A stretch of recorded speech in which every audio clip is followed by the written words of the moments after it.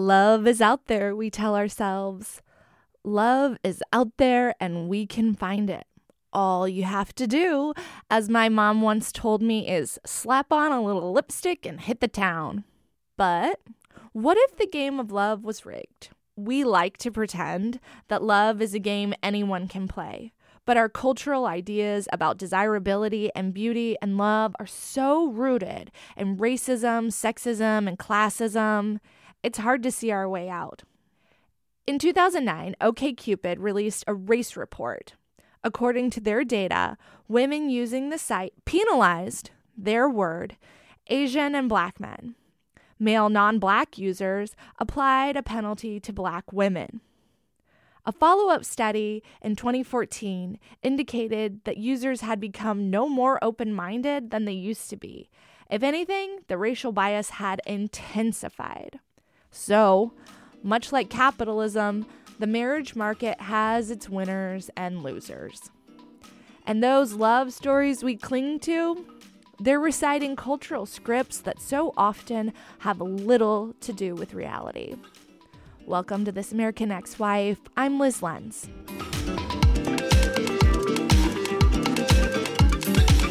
In 2021, I read a book titled Veil and Vow, which is a work of sociology examining books and movies that feature Black protagonists and center their search for love and marriage.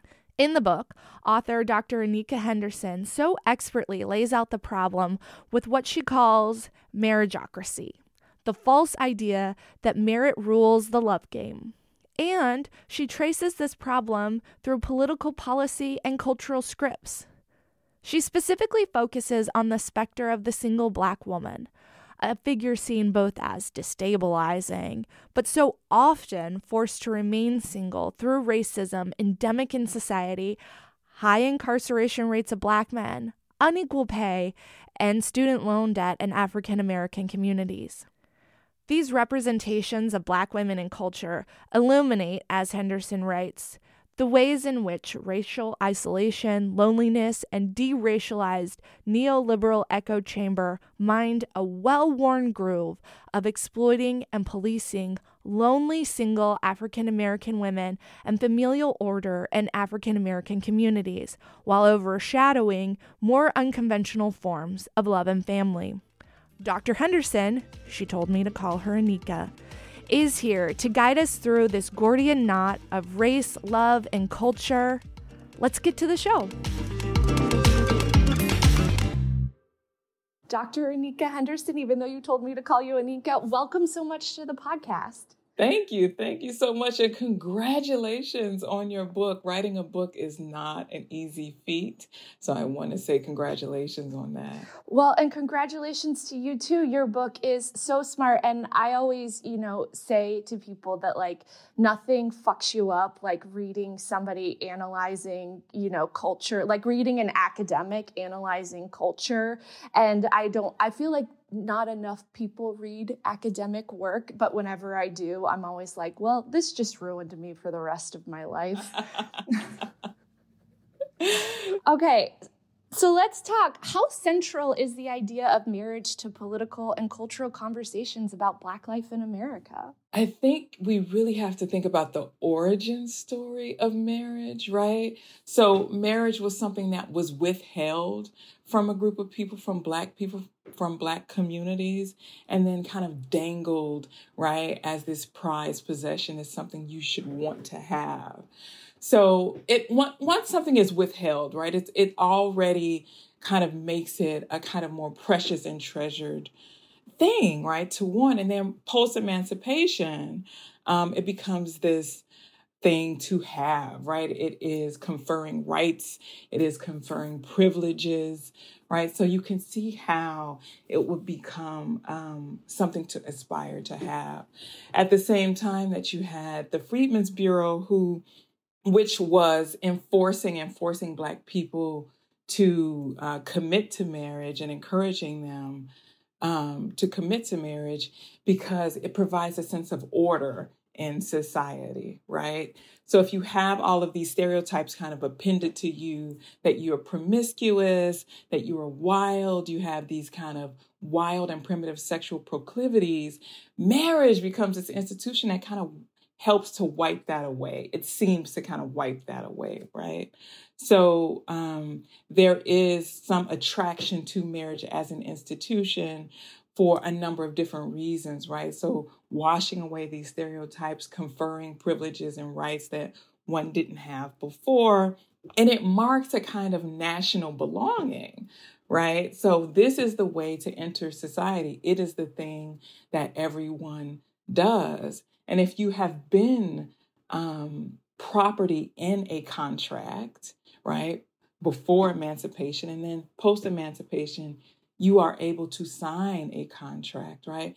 That is a powerful, powerful symbol. That's a powerful act that will confer you with a sense of national belonging. So you can kind of see how it became a kind of cornerstone of Black cultural and political life.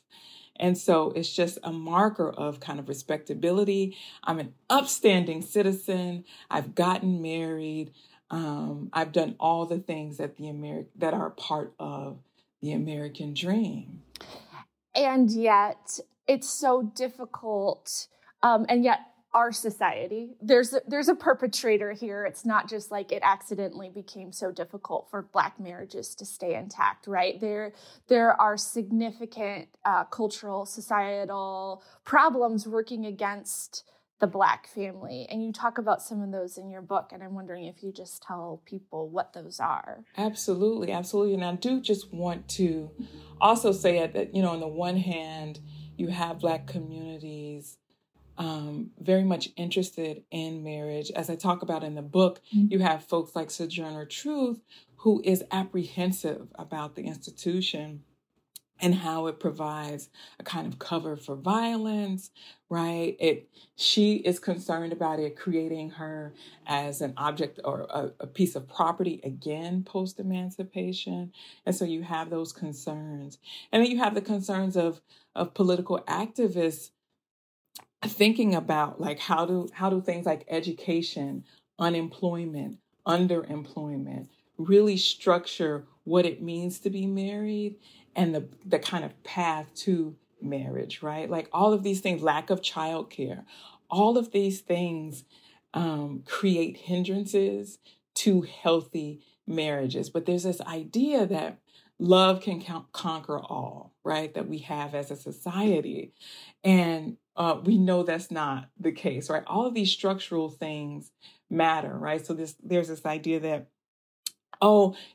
healthy couples just, go out on dates, right? They can one partner can take the other partner out on a date. But if you don't have childcare, if you're underemployed, right, you live in a neighborhood, a food desert, all of these things provide obstacles to both to marriage and to sustaining healthy marriages. And if we see these kind of disparities in Black communities compared to other communities, white communities, dominant communities, then we see how marriage becomes an object that is not attainable for everyone, right? There are obstacles. There are things we need to think about that are restraining or limiting the possibilities for marriage for Black communities. Yes. And you came up with the term marriageocracy. There we go. Marriageocracy, which is a portmanteau of marriage and meritocracy. And you argue that love on the free market isn't actually as easily and accessible for all people, which is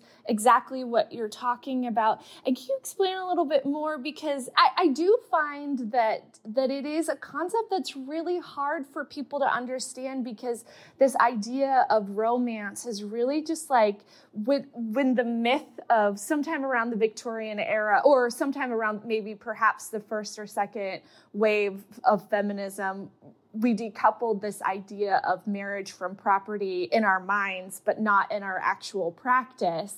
And so that myth of romance has like gripped us so hard. Yeah, absolutely. Right. So I think the apps are such a great example because, we have this imagination of a kind of marriage market in our minds, but the apps really make that palpable, right? So we're swiping on people as though they're products, like in the same way I swipe on Target or Amazon, right? So you get this kind of sense of there is a market here, but you have Black female characters in the text I analyzed by folks like Terry McMillan and Sister Souljah, talking about feeling and negotiating the sense that they are not the most desirable, right? That they are in the wrong bodies, the wrong skin, they have the wrong hair, the wrong whatever, right? Because beauty is power, right? Beauty structures so much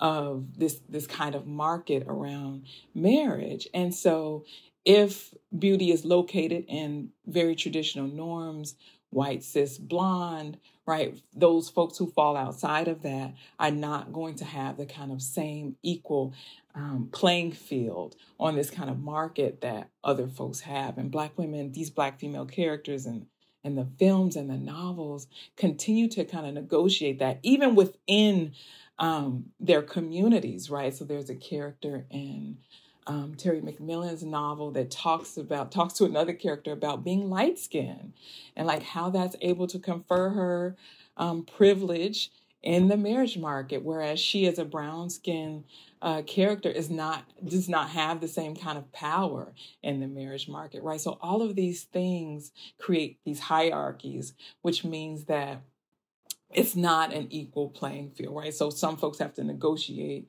some things that other folks do not. And I remember, I think it was an OkCupid study from a few years ago. I don't think they've released another study since that was talking about like the women seen as most desirable, and Black women were at the bottom. And it was like Asian women were up top, and then, you got your white blonde ladies, and then everybody else fell down. It was just, I think, ranking on appearance. I'm sure single mothers are not very desirable. Should have thought about that one. Right. Like there is like this, the racist stereotypes of our societies have permeated our romantic minds and made it so that like romance is inaccessible for so many people. And Black women are the demographic that is most likely to be single too. Yeah, so Black women, there was the OkCupid study, and I believe there was also something that came out in Psychology Today around Black women and their desirability, right? So that is going to create obstacles in terms of this market, this idea of this marriage market, and trying to find a mate to, live the rest of your life with. Yeah. There is something, you also point out too, that like, if these marriages do happen, hooray, but that they also become really unsustainable. And you were talking about that a little bit earlier. Like if you don't have stable employment, it's hard to go out for a date night and maintain the romantic connection. And all these other things. And I believe you had a line where you were just talking about like the maintenance of a marriage is so much work, and that work is not spread equally, right? Like it falls upon, in heterosexual couples, it falls upon the female partner. And it almost becomes like a full-time job to where, just like keeping your family together is almost unsustainable sometimes. Yeah, it's a amazing amount of labor that these characters trying to maintain relationships. And it could be, the conflict could be distance, right? That's a typical kind of romantic trope. But what these characters in these novels and these films talk about are like incarceration comes up, right? For example, in Sister Souljah's The Coldest Winter Ever, there is both explicit and implicit kind of fears around incarcerating the Black men in her community. Her father's incarcerated. The men she dates are locked up and have to go to prison.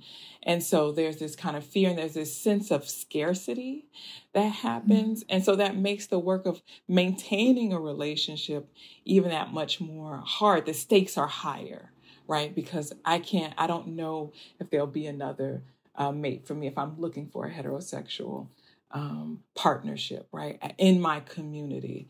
So you have that. And then, as I mentioned before, right, this lack of childcare can make the maintenance of a marriage that much more difficult.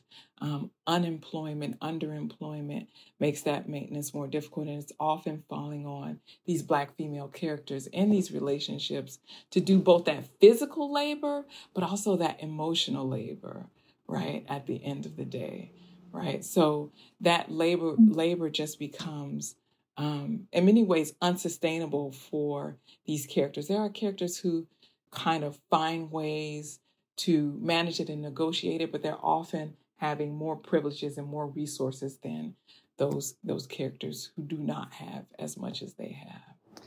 Yeah, it was occurring to me just, listening to the cultural conversation that we're having right now, which we'll get to in a second, but also while reading your book, that it's not an accident. It doesn't feel like an accident that marriage has become, isolates women specifically, and makes them do all this labor because, first of all, this is not how relationships have happened throughout history, right? This is a very specific moment in time where we have defined the family unit as one man, one woman, a live, laugh, love sign on the bathroom wall, and 2 kids, Caden and I don't know, Kylie or who the hell ever.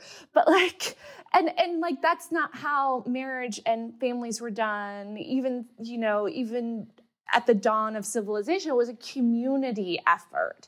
And that when you isolate women from their communities and put them in these, heterosexual relationships and then give them all this labor, it seems to do a couple things. Keep them out of the job market, and thwart their otherwise, ambitions, right? So that you don't have time to do art. You don't have time to be a full person because you are wife and mother. And that doesn't feel like an accident. It feels like we're doing this on purpose. Yeah, absolutely. Absolutely. If there's a kind of fear, right? If there's a cultural fear that women are, supposedly taking the jobs that men are supposed to have, right? Then there is going to be some backlash. There's going to be some work done to keep women in the home. And we saw that happen with the pandemic, right? So women are being, working from home, but also trying to manage childcare in the home, right? And so many women did not go back into the office or did not go back to work, right? So you have these structures, these now, the voices are getting louder around keeping women in the home, right? And really emphasizing the importance of marriage and traditional family values. We are dismantling abortion, right? So we're making all of these things more difficult for women to have lives outside of being wives. And also, these women are, so you talked about how women, once they become married and they become isolated, that really provides obstacles to developing relationships with other women as well, which is so important, right? So we have so many narratives about women finding a mate, right? And that being the end goal, but not about women finding community with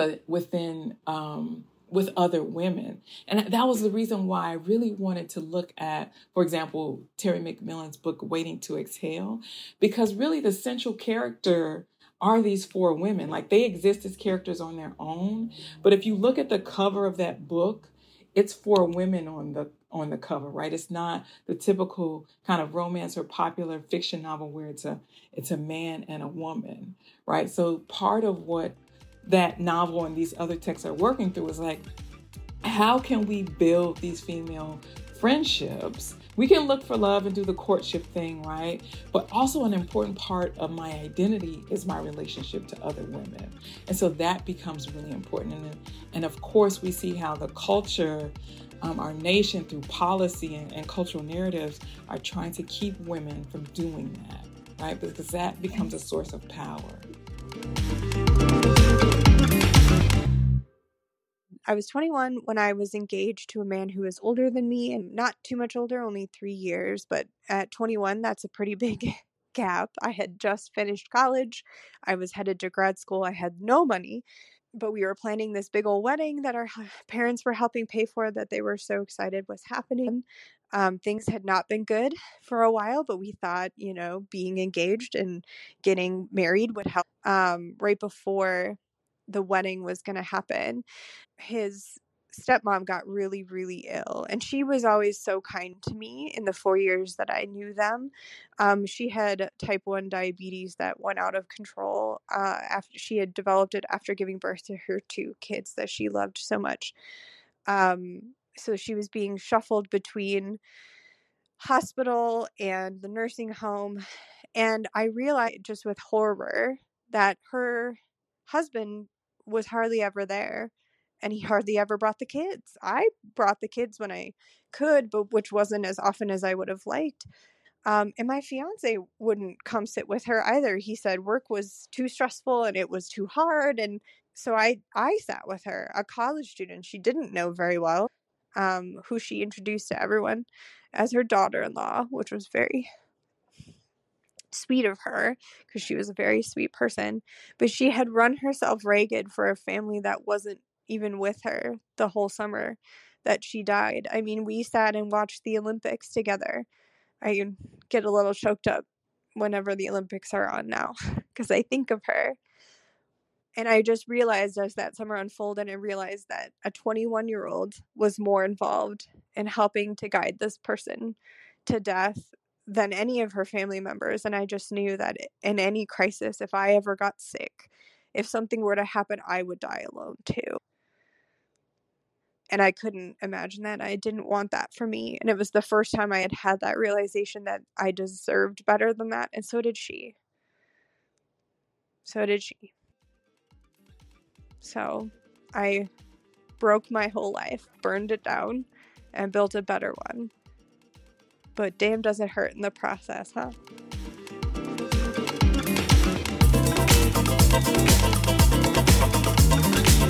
This isn't the first time we've been here, and you do such a great job in the beginning of your book of setting up the scene, of talking about the Defensive Marriage Act and the Welfare Reform Act, of how at different points in even recent American history, politically, we've passed laws that have pushed women into these, into this isolating heterosexual marriage. And why do you think we're having that come back again? And I feel like this past week, everything I wanted to talk to you about was popping up in the Atlantic, popping up in the New York Times. And David Brooks is I don't understand why people don't get married. And you're like, sir, you divorced your wife to marry your assistant. Come on.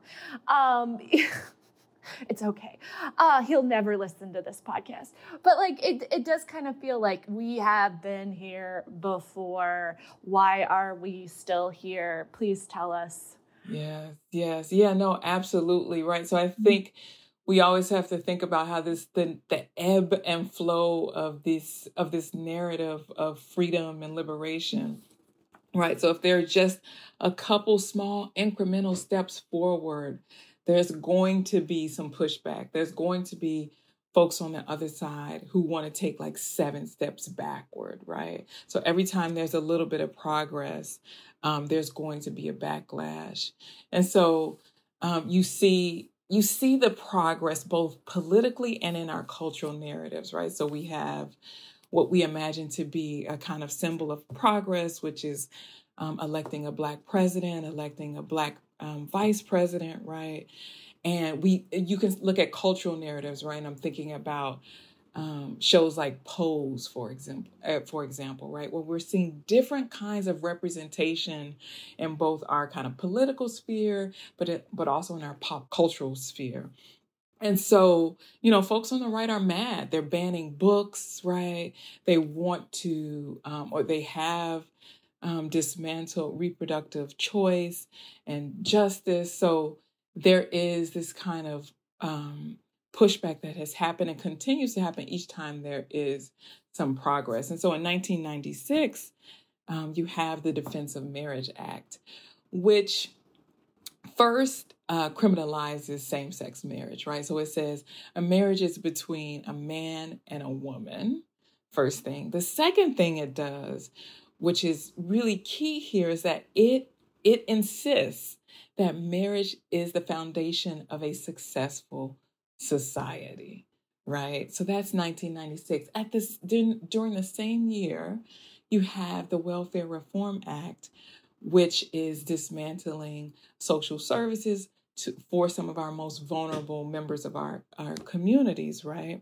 And arguing and putting forth this image of a kind of Black welfare queen who is taking too much from the state, too much money from the state, and using it for unnecessary things, for cars, for furs, for jewels, right? So on the one hand, the nation is telling us that marriage is the foundation for a successful society, and then saying, stop relying on the state for your help, right? So your help should come from this private, so-called private institution, which is marriage. You just need to get married, right? You just need to get married, and that will resolve all of your problems.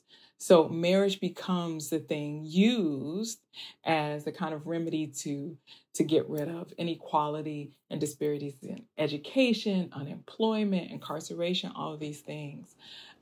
Marriage becomes this kind of large, grand solution, which we know does not work and puts pressure on women, especially Black women, to sustain these marriages, right? Because the state is telling them this is the solution to all of your problems. So you have these kind of the characters in the books and films I analyze really trying to negotiate that, feeling like, actually marriage isn't solving the problems in society, right? I have a spouse in May who is underemployed, can't find a job. How is marriage supposed to kind of fix that? So you have them kind of negotiating this tension over and over again. Right. And like you said before, there's problems that cannot be solved with marriage, like, high incarceration rates and state-sponsored violence, right? Which targets Black men specifically. So you can't marry your way out of a failure of the systems of justice and, our prison system. You can't marry your way out of that, but we like to pretend you can as a distraction so we don't have to change, right? And also, we're having this conversation again after we had some huge cultural conversations about state-sponsored violence and about how it targets Black people and Black men specifically. And then all of a sudden it's like, LOL, never mind. Let's just get married to figure out all these problems. Yeah. But people love to get married, so it works. People love to be in love. I like to be in love. It's nice.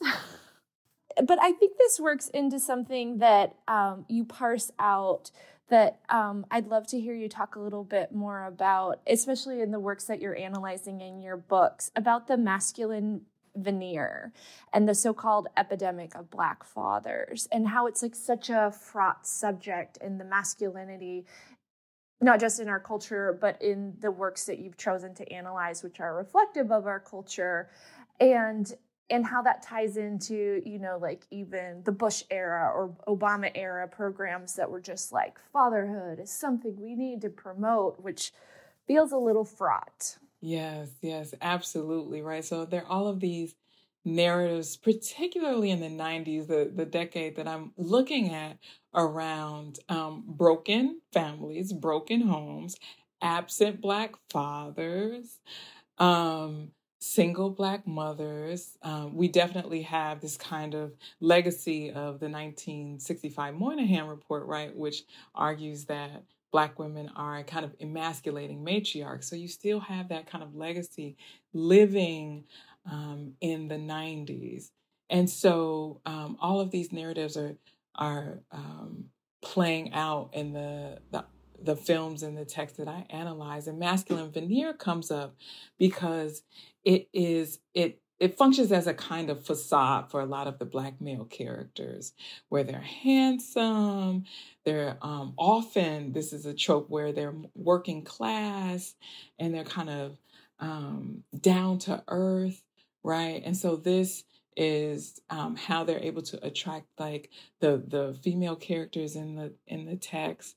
And then what they find, the female characters find is that these characters are often or can be violent, right? So they have this kind of veneer or facade of being a great or almost perfect character, but there's this kind of underlay of violence in which the female characters feel like they have to work with or deal with or endure, because there are these narratives, these grand narratives about Black men not being in the home, right? Black fathers being absent, and these homophobic narratives about, oh, what's going to happen to our Black sons if they don't have fathers in the home, right? They're going to turn gay, or they're going to be too effeminate, right? So all of these things are kind of being placed on Black women and Black families to endure a certain kind of experience in order to create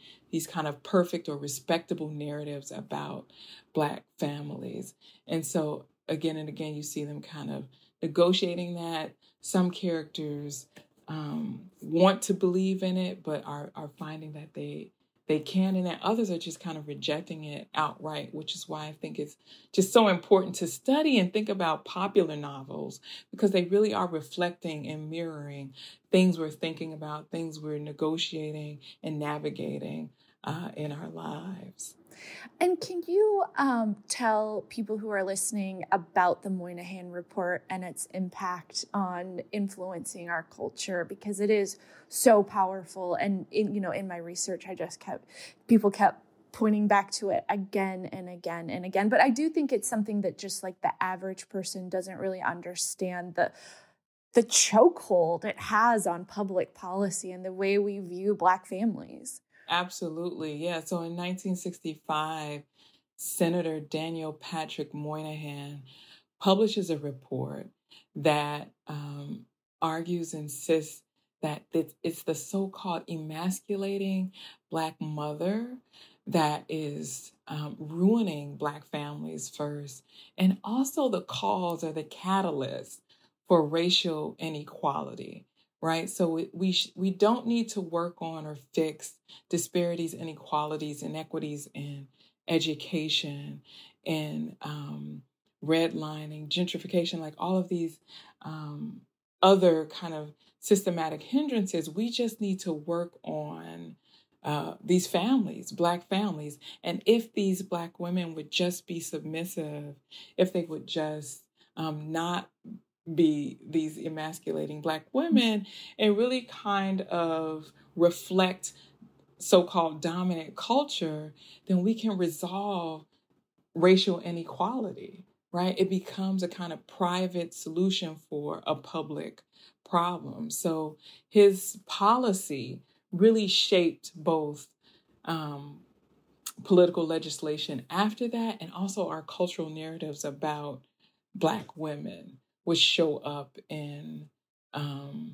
so many of the texts that I analyze, where these Black female characters are trying to negotiate being a independent or single mother, but not reflect these kind of awful stereotypes about what it means to be a Black single mother, right? Yeah. Yeah.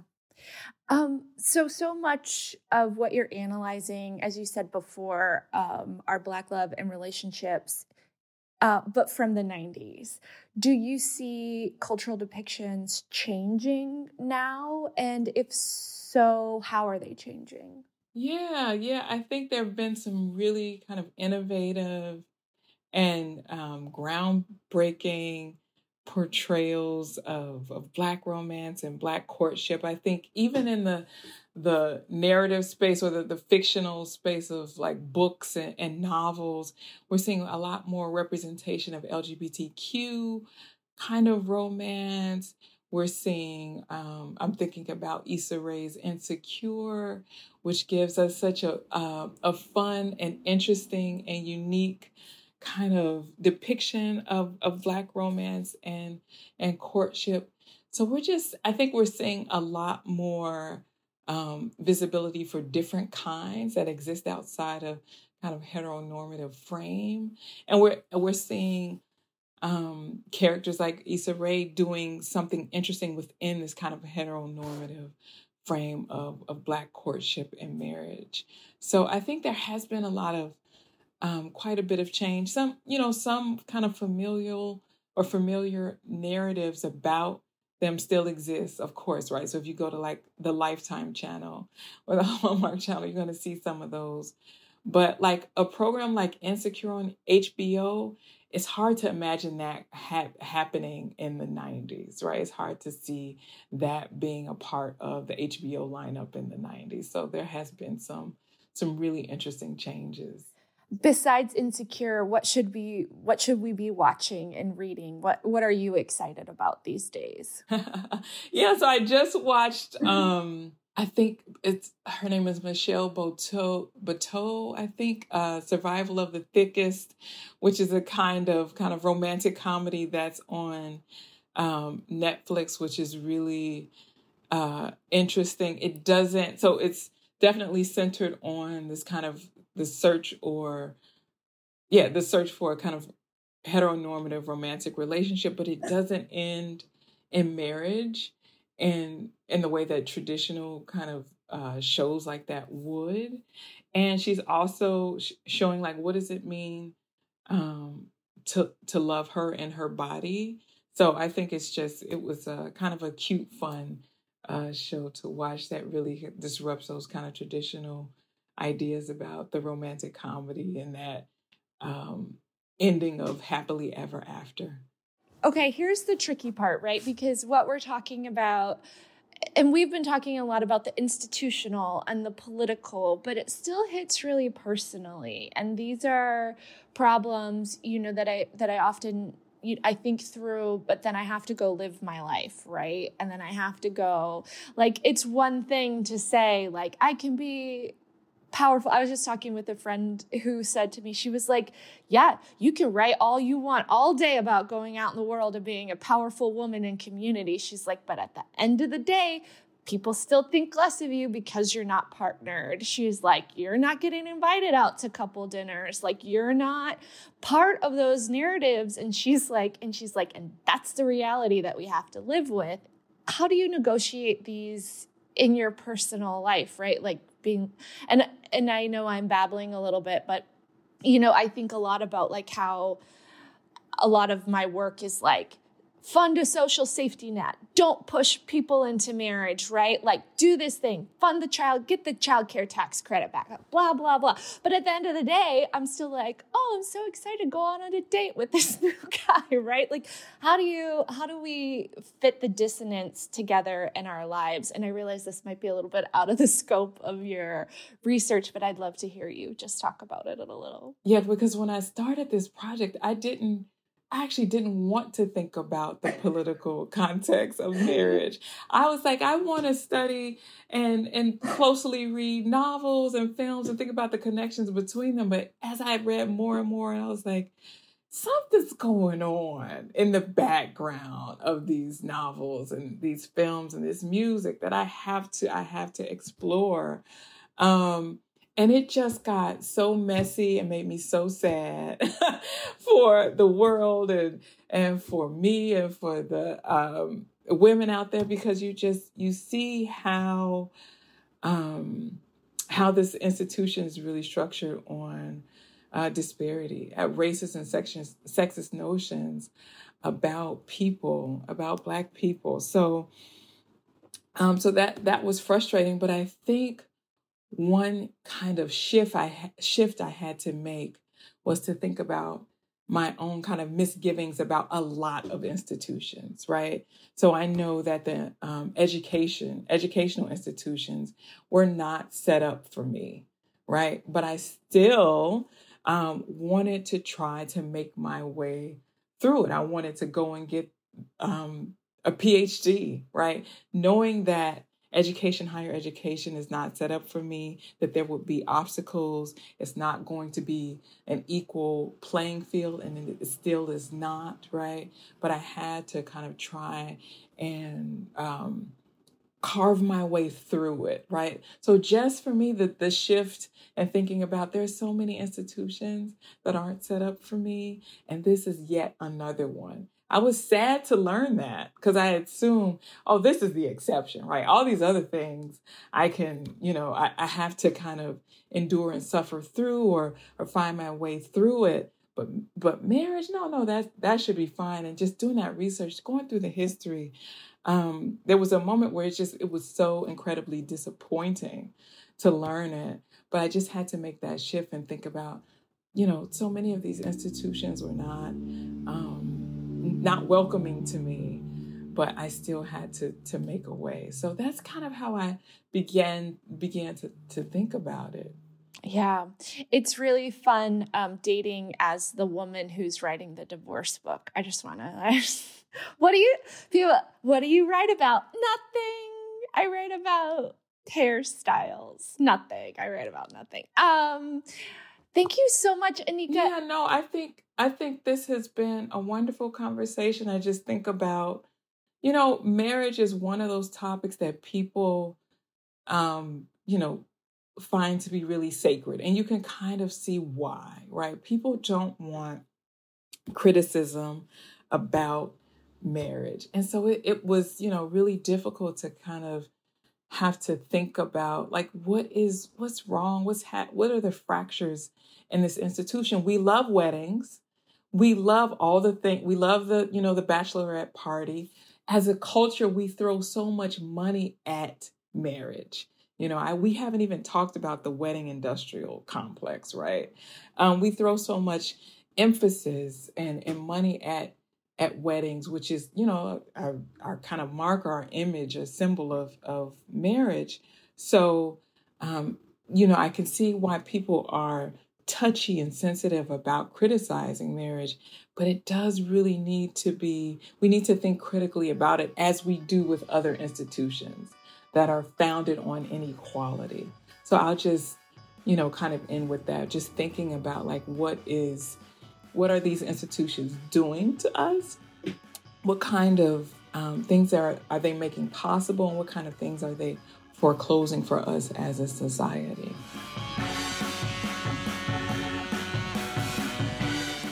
This American Ex-Wife is a podcast created by me, Liz Lenz, and Zachary Oren Smith. He is a man who I had to work with. And that is just a political reality we all must deal with in our day-to-day lives. If you liked what you heard, you can buy my book. Buy the book, This American Ex-Wife, which will be published on February 20th, 2024. Pre-orders are so important. And you can pre-order the book through your local bookstore, bookshop.org, or wherever books are sold. My friends, my gentle people, may the dresses we burn light our way. I'm going to work the rogues into this. The rogues? The rogues. Joe. The rogues, right. That was like 8 bits ago. You can't keep track of our bits? Do our bits mean nothing to you?